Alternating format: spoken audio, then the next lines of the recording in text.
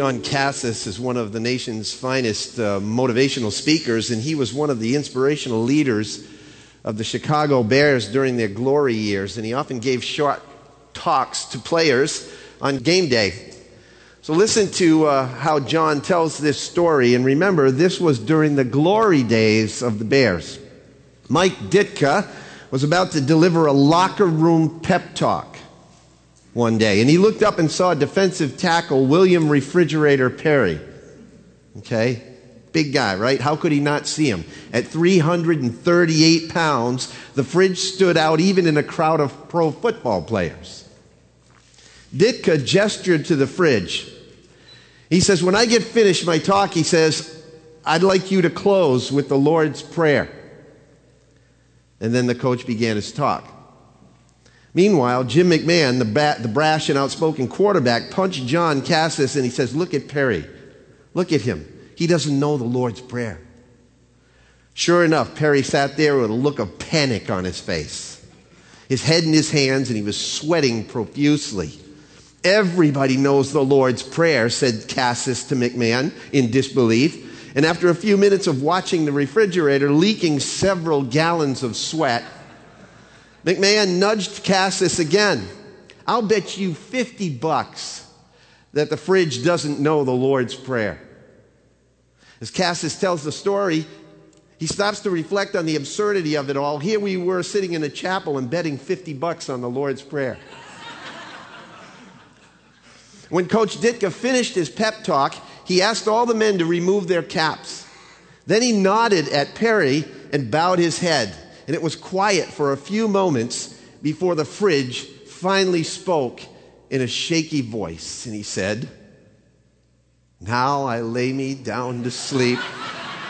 I pray the Lord my soul to keep. Cassis felt the tap on his shoulder, and it was Jim McMahon. He says, here's the $50, he whispered. I had no idea Perry knew the Lord's Prayer.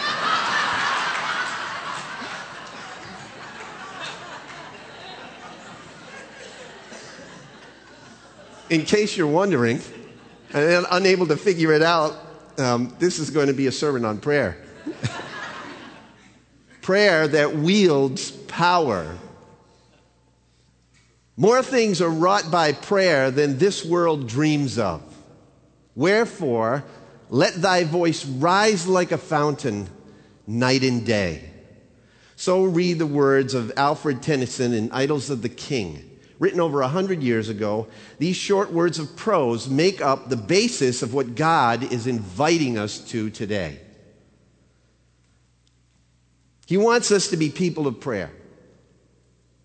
We ought to be people who pray. We need to be people who not only believe in it, but people who are exercised in it. And it doesn't have to be very complicated. Simple, heartfelt prayer yields supernatural results. Amen? One of my favorite stories, and I've told it many times here before, of prayer, is one told by the great Russian novelist Leo Tolstoy. It's an encounter of a bishop and 3 hermits who lived on a very remote island. And as I've heard the story, while en route across the ocean, a ship carrying the bishop stopped at this island for a day. And while they were there, the bishop decided to walk on the beach, and he came across these 3 hermits. And noticing his ecclesiastical robes, they inquired and found out that he was a Christian leader, and excitedly they professed, we're Christians too. And as their broken discussion turned to the subject of prayer, the bishop wondered how they prayed. What did they say in their prayers? And their prayer of intimacy and love was very simple, like they were. They were very simple people. And they spoke to God in this way, and here's their prayer. We are 3, you are 3. Have mercy on us. Amen. That was their prayer. Miracles sometimes happened when they prayed that prayer, they said. The bishop, however, hearing this, decided that their primitive nature of prayer would not do, and they needed guidance in proper prayer. So the hermits were very slow to learn, but this bishop taught them how to pray the Lord's Prayer. They were very willing learners, and before the bishop sailed away the next day, they could recite the prayer with absolutely no mistakes. So the bishop set sail, proud and pleased to have enlightened the souls of such simple men. And when they were a distance from the land, suddenly, off the stern of the ship, the bishop saw this huge ball of bright light skimming across the ocean. And it got closer and closer until he could see that it was the three hermits running on top of the water. And on board the ship, they said to the bishop, "Bishop, we're very sorry, but we've forgotten some of that lovely prayer that you taught us. We say, 'Our Father who art in heaven, hallowed be your name,' and then we forget the rest. Would you please teach us the prayer again?" And shaken by what he just witnessed, the bishop shook his head and he meekly replied, "Forget everything I taught you. Go back and continue to pray your old way. Say, 'We are three, you are three, have mercy on us.'" And I love that story because it so poignantly shows us how foolish we sometimes are about the simple practice of prayer and how blind we are to its spiritual power. We think we have to control it and organize it and structure it and do all this stuff to it, and it's time we opened our eyes. This morning, my hope is that Luke, the beloved physician, the writer of the third gospel, the historian of Acts, the only non-Jewish writer of New Testament scripture, the close friend of Paul, will help us to regain our spiritual eyesight concerning this importance of prayer in the life of the church. So I'd like you to turn in your Bibles to Acts chapter 12. Acts chapter 12. In this chapter, Luke unapologetically puts right before our faces the fact that prayer is the means by which the people of God will triumph over evil. Prayer is powerful. And he reminds us, as the story of the three hermits reminded the bishop, that simple, heartfelt prayer can often yield superhuman, supernatural results. And that is still true today. Acts chapter 12. Now, before we begin, I need to point out something about this chapter that is extremely significant if you're taking notes. Practically, this whole chapter, at least the first 24 verses, is out of chronological order in the scripture. If we were to put it in sequence, the events of chapter 12, verses 1 to 24, should really be placed after verse 26, in between verse 26 and 27. A historical study shows that the famine mentioned in 1127 through 30 occurred in AD 46. I'm sorry, did I say that 12, 1 to 24 should be placed between 1126 and 1127? That's what I meant to clarify. Okay, the famine occurred in AD 46, while the death of Herod, mentioned in chapter 12, verses 20 to 23, which we'll see later, happened in 44 AD, which was before the famine.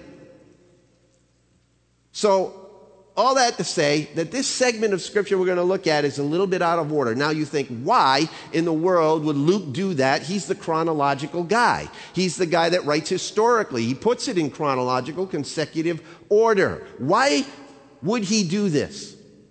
And I think the answer is very simple. He wants to make a theological point. He wants to make a very strong theological point that prayer is powerful. And it has powerful results. It is the means by which the people of God will triumph over evil in the world. Before Luke continues to paint the picture in Acts of how Christianity spread through to the Gentiles, primarily through the work of Paul's missionary activities, beginning with chapter 13, he backs up and he gives us this little vignette to show us that God intervenes supernaturally in the spread of his kingdom and in the lives of those who are serving him through the means of prayer. Through the means of prayer. It shouldn't surprise us that Luke would do this. Now, why do I say that? Because Luke, among all the gospel writers, emphasized the prayer life of Jesus in his gospel on numerous occasions. It was Luke who showed us that the Lord's Prayer was given as Jesus' response to his disciples when they interrupted him in prayer and said to him, "Lord, teach us to pray." And it was in response to that Luke records Jesus' teaching them the Lord's Prayer. It was Luke alone who recorded for us the parable of the publican and the Pharisee in the synagogue where the publican was beating his breast saying, "Lord, have mercy on me, the sinner." And the Pharisee was all proud about how he tithed and prayed and all that stuff. That was Luke. Only Luke that did that. It was also Luke who paid attention to the how, when, where, and for what patterns which Jesus practiced in his own prayer life. You see, it was Luke that noticed that if prayer was important for Jesus, the head of the church, then it should be important for us, the body of the church. And so here, in Acts chapter 12, he throws this 24-verse spotlight on why prayer should be emphatically employed in our own lives. Why? Because prayer is the means by which the people of God will triumph over evil in the world. Number one, Luke says powerful prayer emerges in impossible situations. It emerges in impossible situations. Look at chapter 12, verses 1 to 5. We're going to work through this text verse by verse. Now, about that time, Herod the king laid hands on some who belonged to the church in order to mistreat them. And he had James, the brother of John, put to death with a sword. And when he saw that it pleased the Jews, he proceeded to arrest Peter also. And now it was during the days of unleavened bread. And when he had seized him, he put him in prison, delivering him to 4 squads of soldiers to guard him, intending after the Passover to bring him out before the people. So Peter was kept in prison, but prayer for him was being made fervently by the church to God. Underline verse 5. Fervent prayer is born out of great need. Is that right? When do you pray the most fervently? When you have a need, right? Great need. Luke wasted no time in showing us that the situation was very, very extreme. Herod had arrested some believers for no other purpose than to mistreat them, and he had put James, one of the 12, John's brother, to death. He was the first of the 12 disciples to be martyred. He made an example of him, and he did it for likely 2 reasons. Number 1, to put fear into the church, and number 2, to win popularity with the Jews. You see, Herod was a hideous kind of guy. His family was hated by the masses because of their tyrannical leadership style of the past. In order to save face and gain some political ground, he took every opportunity to win the appreciation of the people. When in Rome, he was politically correct. When he was in Jerusalem, he acted like an observant Jew. He was a chameleon who tried to please his constituents wherever he was. Sound familiar? Historically, the Herods were despised by the Jews. So when Herod saw this opportunity to gain their favor by persecuting this new thing called the church, which the Jews hated, he wasted no time. He arrested James, the leader of the church, and had him beheaded. This, by the way, was a fulfillment of Jesus' words to James and John in Matthew chapter 20, in verses 20 to 23, when James and John were arguing about who was going to be greatest in the kingdom. And they wanted to sit on his right hand and his left in the resurrection. And Jesus said, "You don't even know what you're asking for. Can you drink the cup which I am about to drink?" And they said, "We can drink it." And Jesus said, "You will drink it. But for me to give you those places, that's not for me to do." And so here it is. James had drunk the cup that Jesus was talking about. The cup of martyrdom, suffering. And that act had its intended effect because the Jews were absolutely overjoyed that Herod had put James to death. Herod's popularity skyrocketed. Look at verse 3. When he saw that it pleased the Jews, he proceeded then to arrest Peter also. And it was during the days of unleavened bread. So seeking to gain a few more points on the popularity polls, he went a step further and he arrested Peter, a pillar in the church, a recognized leader. He planned on bringing him to public trial after the 8-day Passover celebration was over. And basically, Peter's death warrant was signed. Herod wanted this Christianity thing squelched once and for all. But Peter had escaped once before in Acts chapter 5. If you want to read that, it's in 19 to 25. And Peter, after he escaped, continued spreading the good news of the gospel. And not wanting to be made a fool of again, Herod assigned 16 soldiers to guard Peter. That's 4 squads of 4 men each. And they probably rotated their watch every 6 hours. So at any given time, Peter was being guarded by 4 men. 2 were chained to him at the wrists, and 2 were outside the door of his prison cell. It's an impossible situation for Peter, isn't it? But as Herod waited for the 7 days of unleavened bread to end, what does verse 5 say? The church had this opportunity to do what? To pray. Not to formulate a SWAT team, but to pray.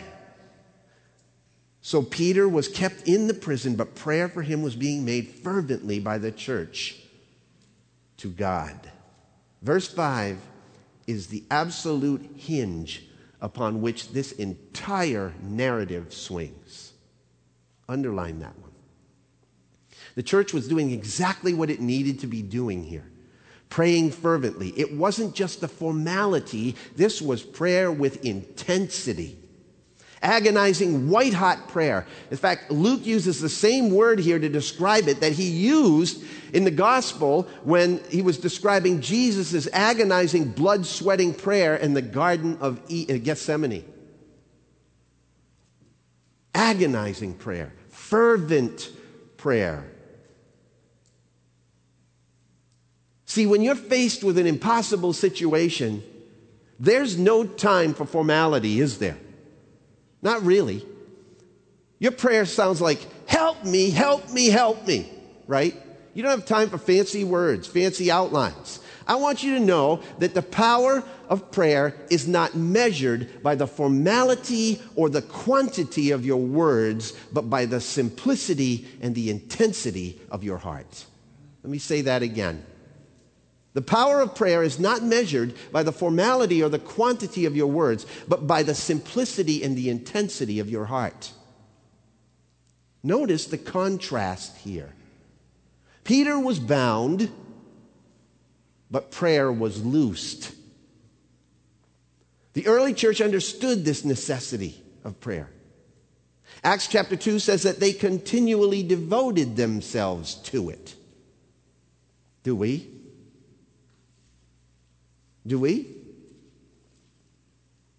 I remember years ago on a couple of different occasions, someone collapsed in this church on a Sunday morning service. Right back there, as a matter of fact.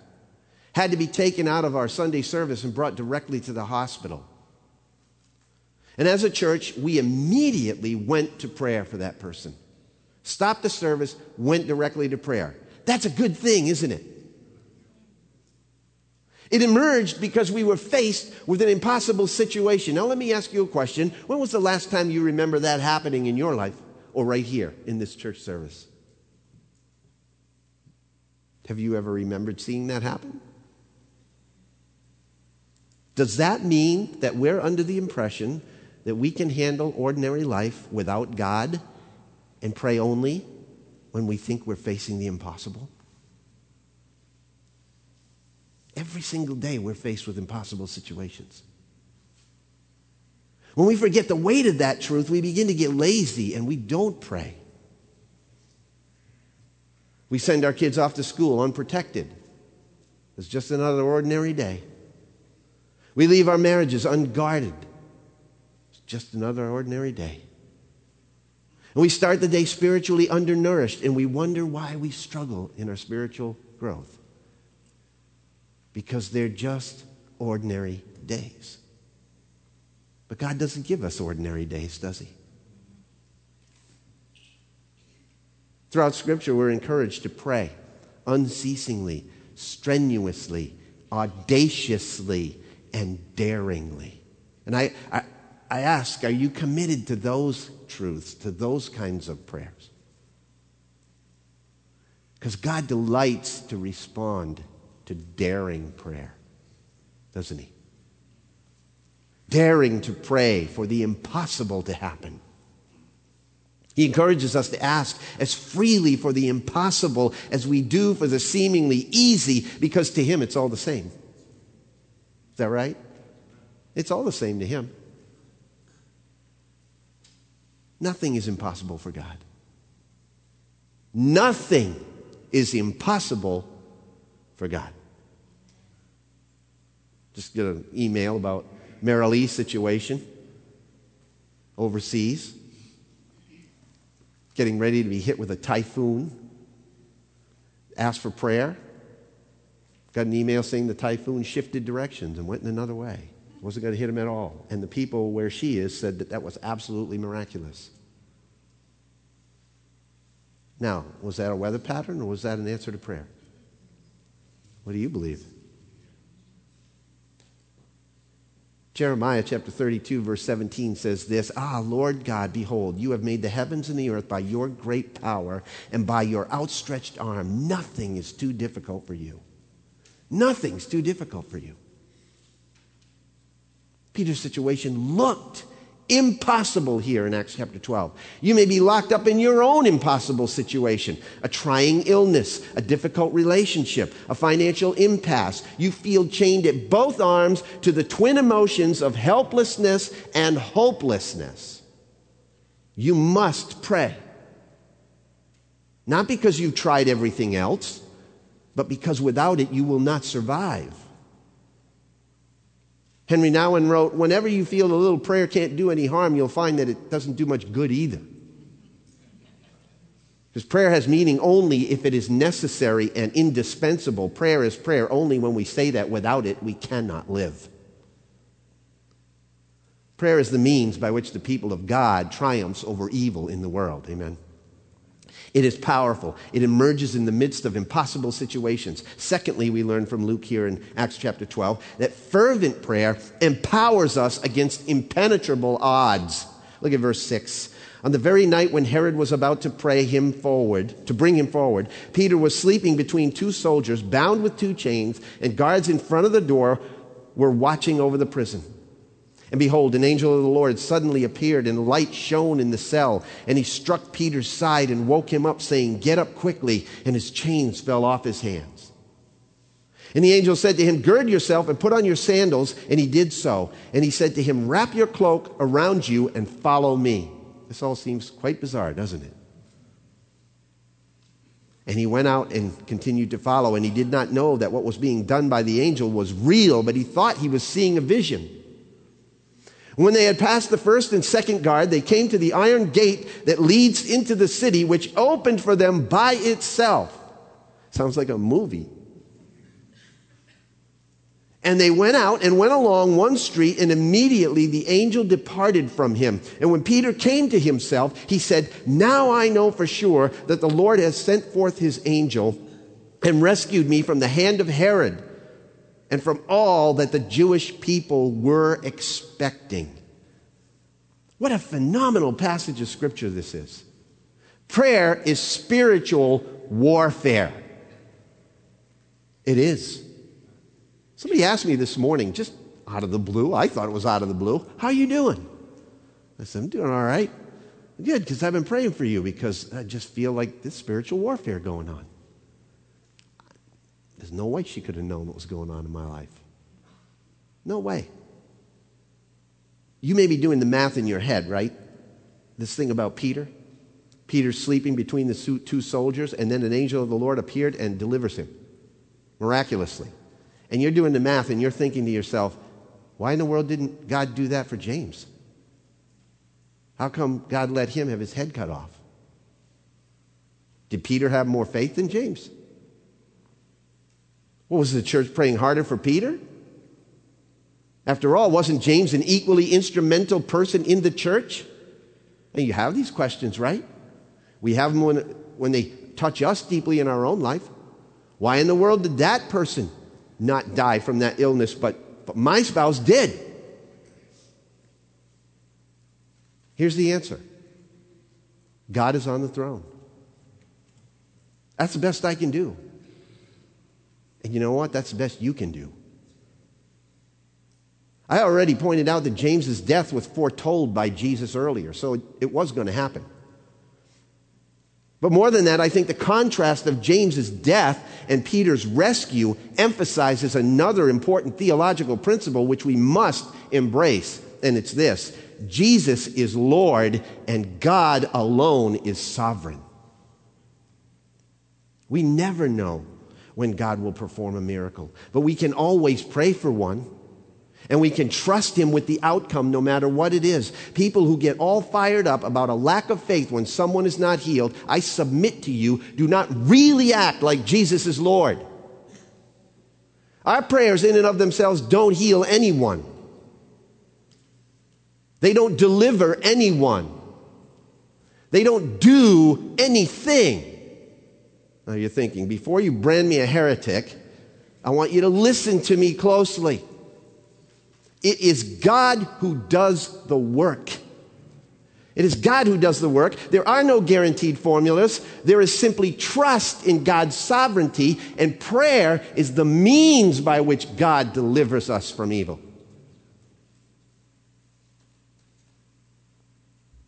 The only guarantee that we have is that when our prayers are in perfect accordance with His will, His sovereign will, that we will have what we ask for.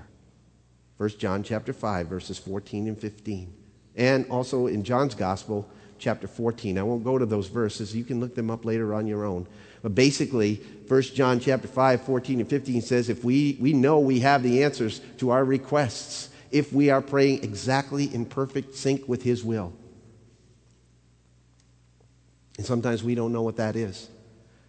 But Romans 8 says the Spirit intercedes for us because the Spirit knows what His will is. So when we pray in God's will, perfectly synced with His, we have what we ask for. And that's what the phrase, in Jesus' name, means. When you put that on the end of your prayer, it's not just a bookend, folks. Although it seems like it sometimes, doesn't it? It's literally basically saying, according to God's will, thy will be done. And we don't always know what that is again, but the Spirit does. Friends, you and I need to embrace three unchanging things when we pray.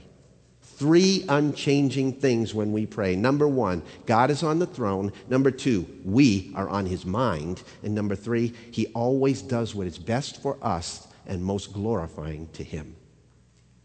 Can I say those again? God is on the throne, we are on His mind, and He always does what is best for us and most glorifying to Him. That should settle the unrest inside of us just a little bit. And it did Peter. Did you notice Peter's confidence in the sovereignty of God? Look at verse 6 again. And on the very night when Herod was about to bring him forward, it says, Peter was what? Say it again. And again? Really? Are you kidding me? Peter's sleeping. Would you be sleeping? I've lost a ton of sleep over much more trivial things, haven't you? But maybe he learned a lesson from Jesus, and Mark and Luke and Matthew all record this. Mark chapter 4, verses 35 to 41. Let's just look at it. I'll take the time. Because Peter probably learned from this little situation. Mark chapter 4, verse 35.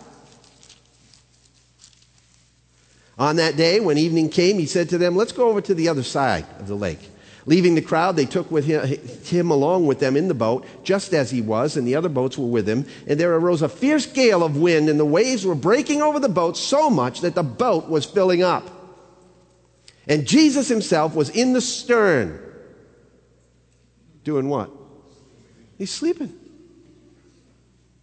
And they woke him and said to him, Teacher, don't you even care that we're perishing? And he got up and rebuked the wind and the sea, and he said, Hush, be still. The wind died down, and it became perfectly calm. And he said to them, Why are you afraid? Do you still have no faith? And then they were really afraid. right? Who is this guy? Why was Jesus asleep in the boat?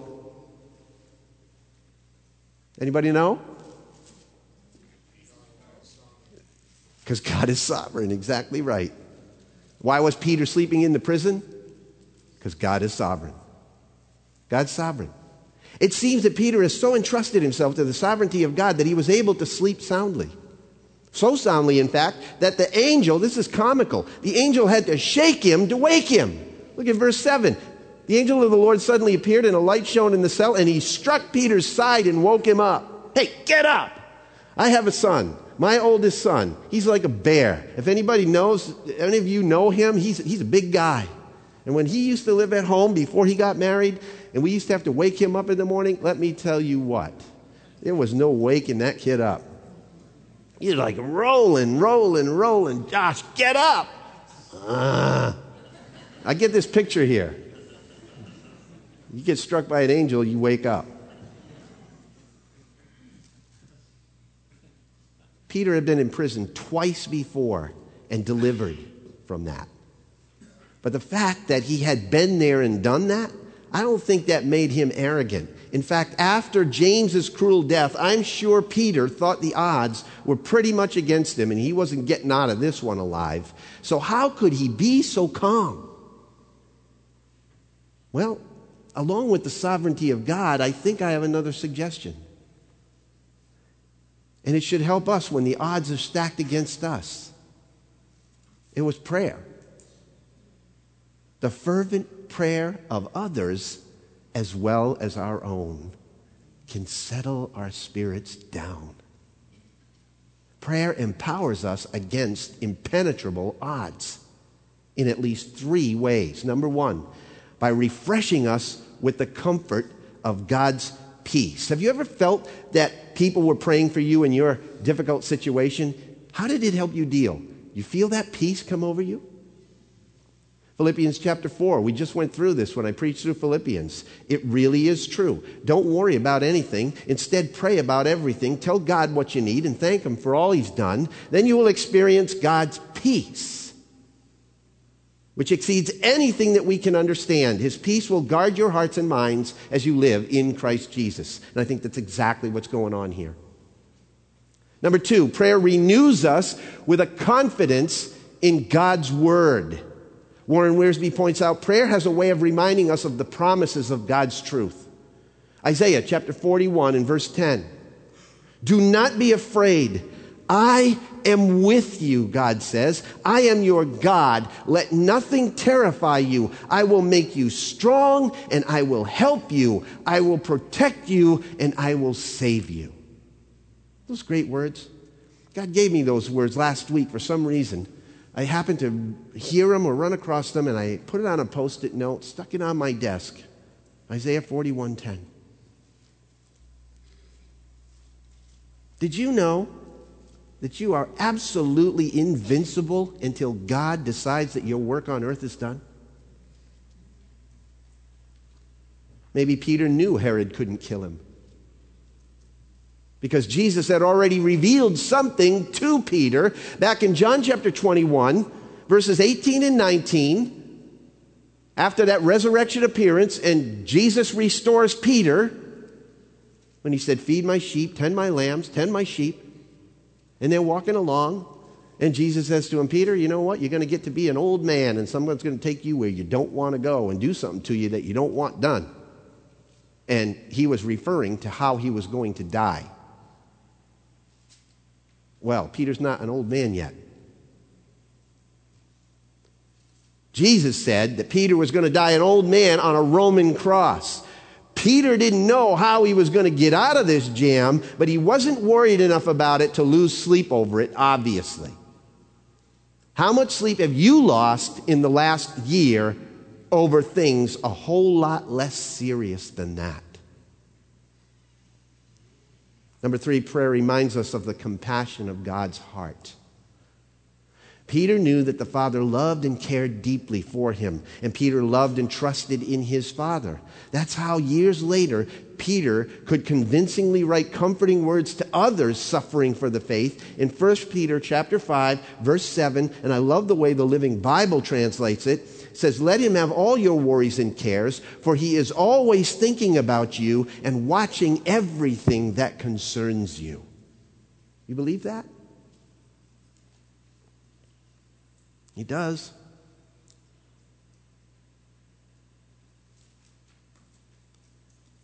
Richard Foster, in his book Prayer, Finding the Heart's True Home, gives this illustration of how our anxiety and our restlessness is overcome by God's compassionate heart.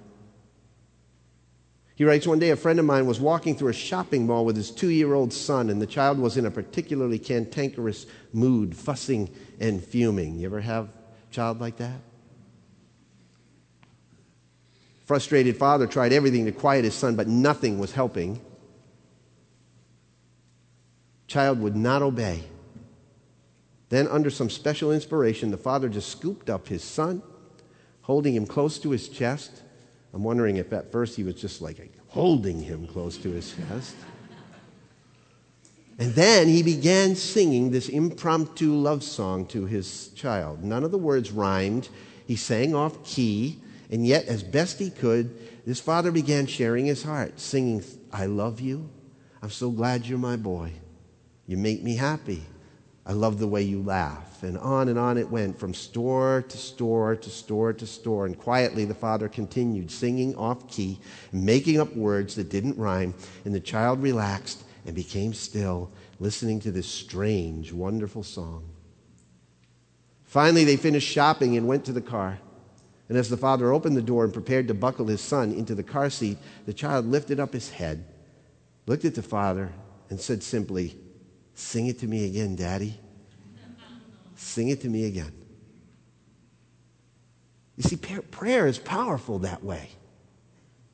It gathers us up into the Father's arms and allows Him to sing to us peaceful sleep in the midst of a very trying situation. And as David so beautifully wrote for the choir director in Psalm 4, verse 8, he said, "In peace I will both lie down and sleep, for thou alone, O Lord, dost make me to dwell in safety." See, not only will prayer help us to be at peace when we're surrounded by an impossible situation, but it also gives us the power to obey Him in that situation. Look at verse 8, Acts 12. The angel said to him, gird up yourself, put on your sandals, and he did so. He said, wrap your cloak around you and follow me. They went out and continued to follow, and he didn't know that what was being done was real. They passed the first guard, the second guard, and they came to the iron gate, and it opened by itself. Immediately the angel departed from him. And when Peter came to himself, he knew that it was his angel that God sent forth to rescue him. God will do the extraordinary at times. He will. But we are never relieved from our responsibility to do the ordinary. Peter had to follow. Peter had to obey. Peter had to do everything the angel told him to do. And he was miraculously rescued. Just as the Israelites were delivered on the first Passover from the bondage of Egypt, so on this Passover, Peter was freed from the prison of Herod. Listen, friends, there is not a lock in your life that God cannot pick. A chain that He cannot break. A gate He cannot open, or a shackle He cannot release you from. You may be in an emotional or physical, spiritual prison right now, but God is on the throne. There are no bonds that can hold you. Nothing is impossible for God. Prayer is the means by which God's people triumph over evil. Powerful prayer emerges from impossible situations. Fervent prayer empowers us against impenetrable odds. But in almost a humorous turn of events, Luke shows us also, thirdly, that answered prayer sometimes emphasizes the immaturity of our own faith. Look at verses 12 to 17. When he realized this, he went to the house of Mary, the mother of John, who was also called Mark, where many were gathered together and were praying.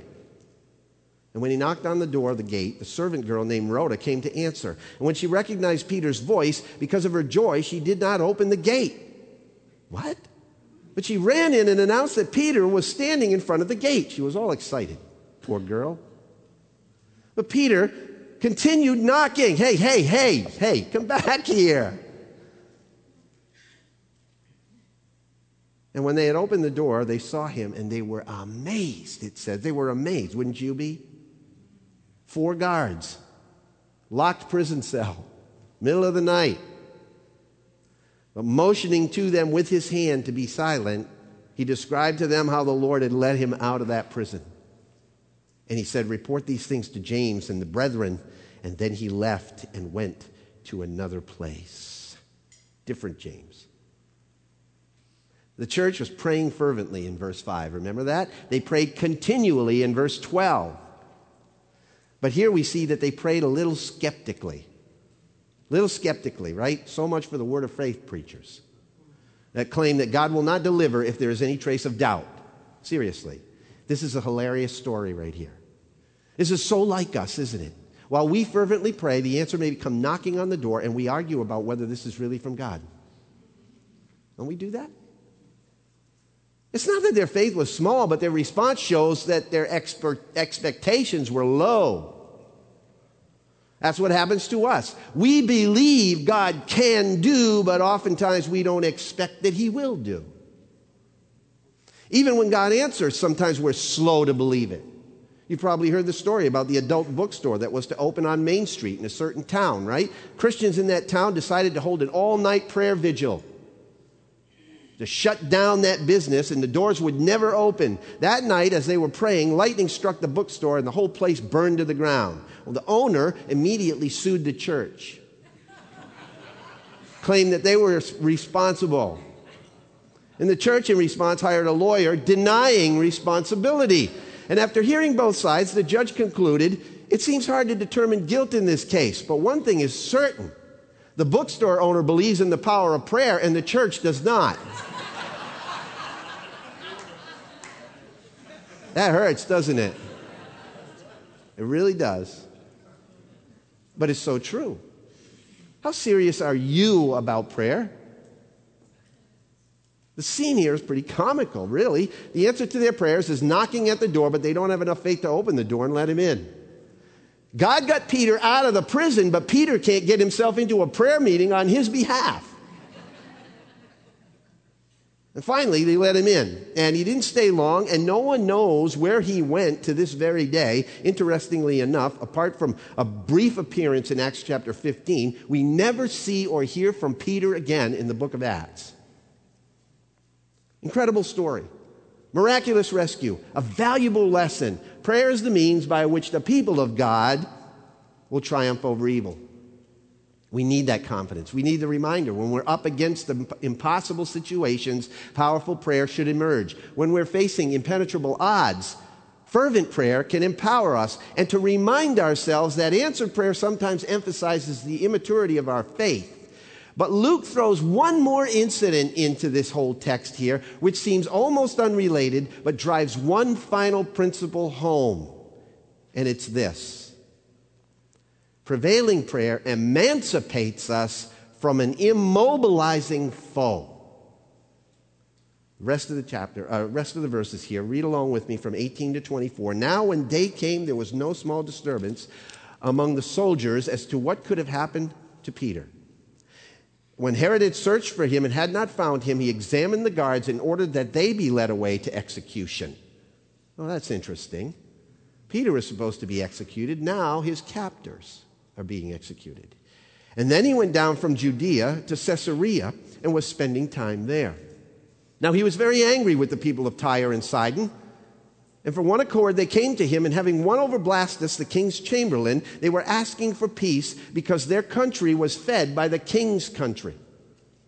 On an appointed day, Herod, having put on his royal apparel, took his seat on the rostrum and began delivering an address to them. And the people kept crying out, "The voice of a God and not of a man." And immediately an angel of the Lord struck him because he did not give God the glory, and he was eaten by worms and died. Gross. painful, historically documented. But look at verse 24. But the word of the Lord continued to grow and to be multiplied. You see that? Prevailing prayer emancipates us from an immobilizing foe. God deals with our enemies through the power of prayer. Not always quickly, but we can be sure that as the judge of all the earth, he will always do right. That's Genesis 18:25. Prayer sometimes has unforeseen results, doesn't it? You can't help but marvel at the way God reverses this whole situation. At the beginning of the chapter, Herod is on a tear. He's persecuting the church and he's killing its leaders. At the end of the chapter, he's the one that's dead. The chapter opens with James dead, Peter in prison, Herod gloating. It closes with Herod dead, Peter free, and the word of God multiplying. What a change of circumstances, huh? In 24 verses. Such is the power of God. Such is the prospect of our prayer. Maybe this experience is exactly what Peter had in the back of his mind as he quoted the Psalms in 1 Peter chapter 3, verse 12. Peter said this, "For the eyes of the Lord are upon the righteous, and his ears attend to their prayer, but the face of the Lord is against those who do evil." I don't care what's happening out in the world. You can rest in a verse like this, that one day, the righteous will be exonerated and the evil will be put to death. The church is no stranger to people like Herod. We see this every day in the news. It still suffers because of people who use their authority to violently oppose the truth. But the church of God will not triumph over evil by lobbying Congress or by pulling a few strings. It will win over evil the same way that the people of God always have, by lobbying their Savior and pushing in prayer. That's how the people of God will triumph. In Bishop Wellington Boone's ministry, they have an acronym for this type of prayer life that is necessary for bringing change. The acronym is PUSH, P-U-S-H, which stands for Pray Until Something Happens. Warren Wiersbe put it so plainly. He said the early church had no political clout or friends in high places to pull strings for them. Instead, they went to the highest throne of all, the throne of grace. And they were a praying people, for they knew God would solve their problems. God's glorious throne was greater than the throne of Herod, and God's heavenly army could handle Herod's weak soldiers any day or night. The believers did not need to bribe anyone in the court. They simply took their case to the highest court and left it with the Lord. And what was the result? The word of God grew and multiplied. Simple, heartfelt, diligent prayer is the means by which the people of God will triumph over evil in the world. It emerges in impossible situations. It empowers us against impenetrable odds. It sometimes emphasizes our immaturity and our faith. But ultimately, it emancipates us from an immobilizing foe. So push, people. Push. Pray until something happens. Amen?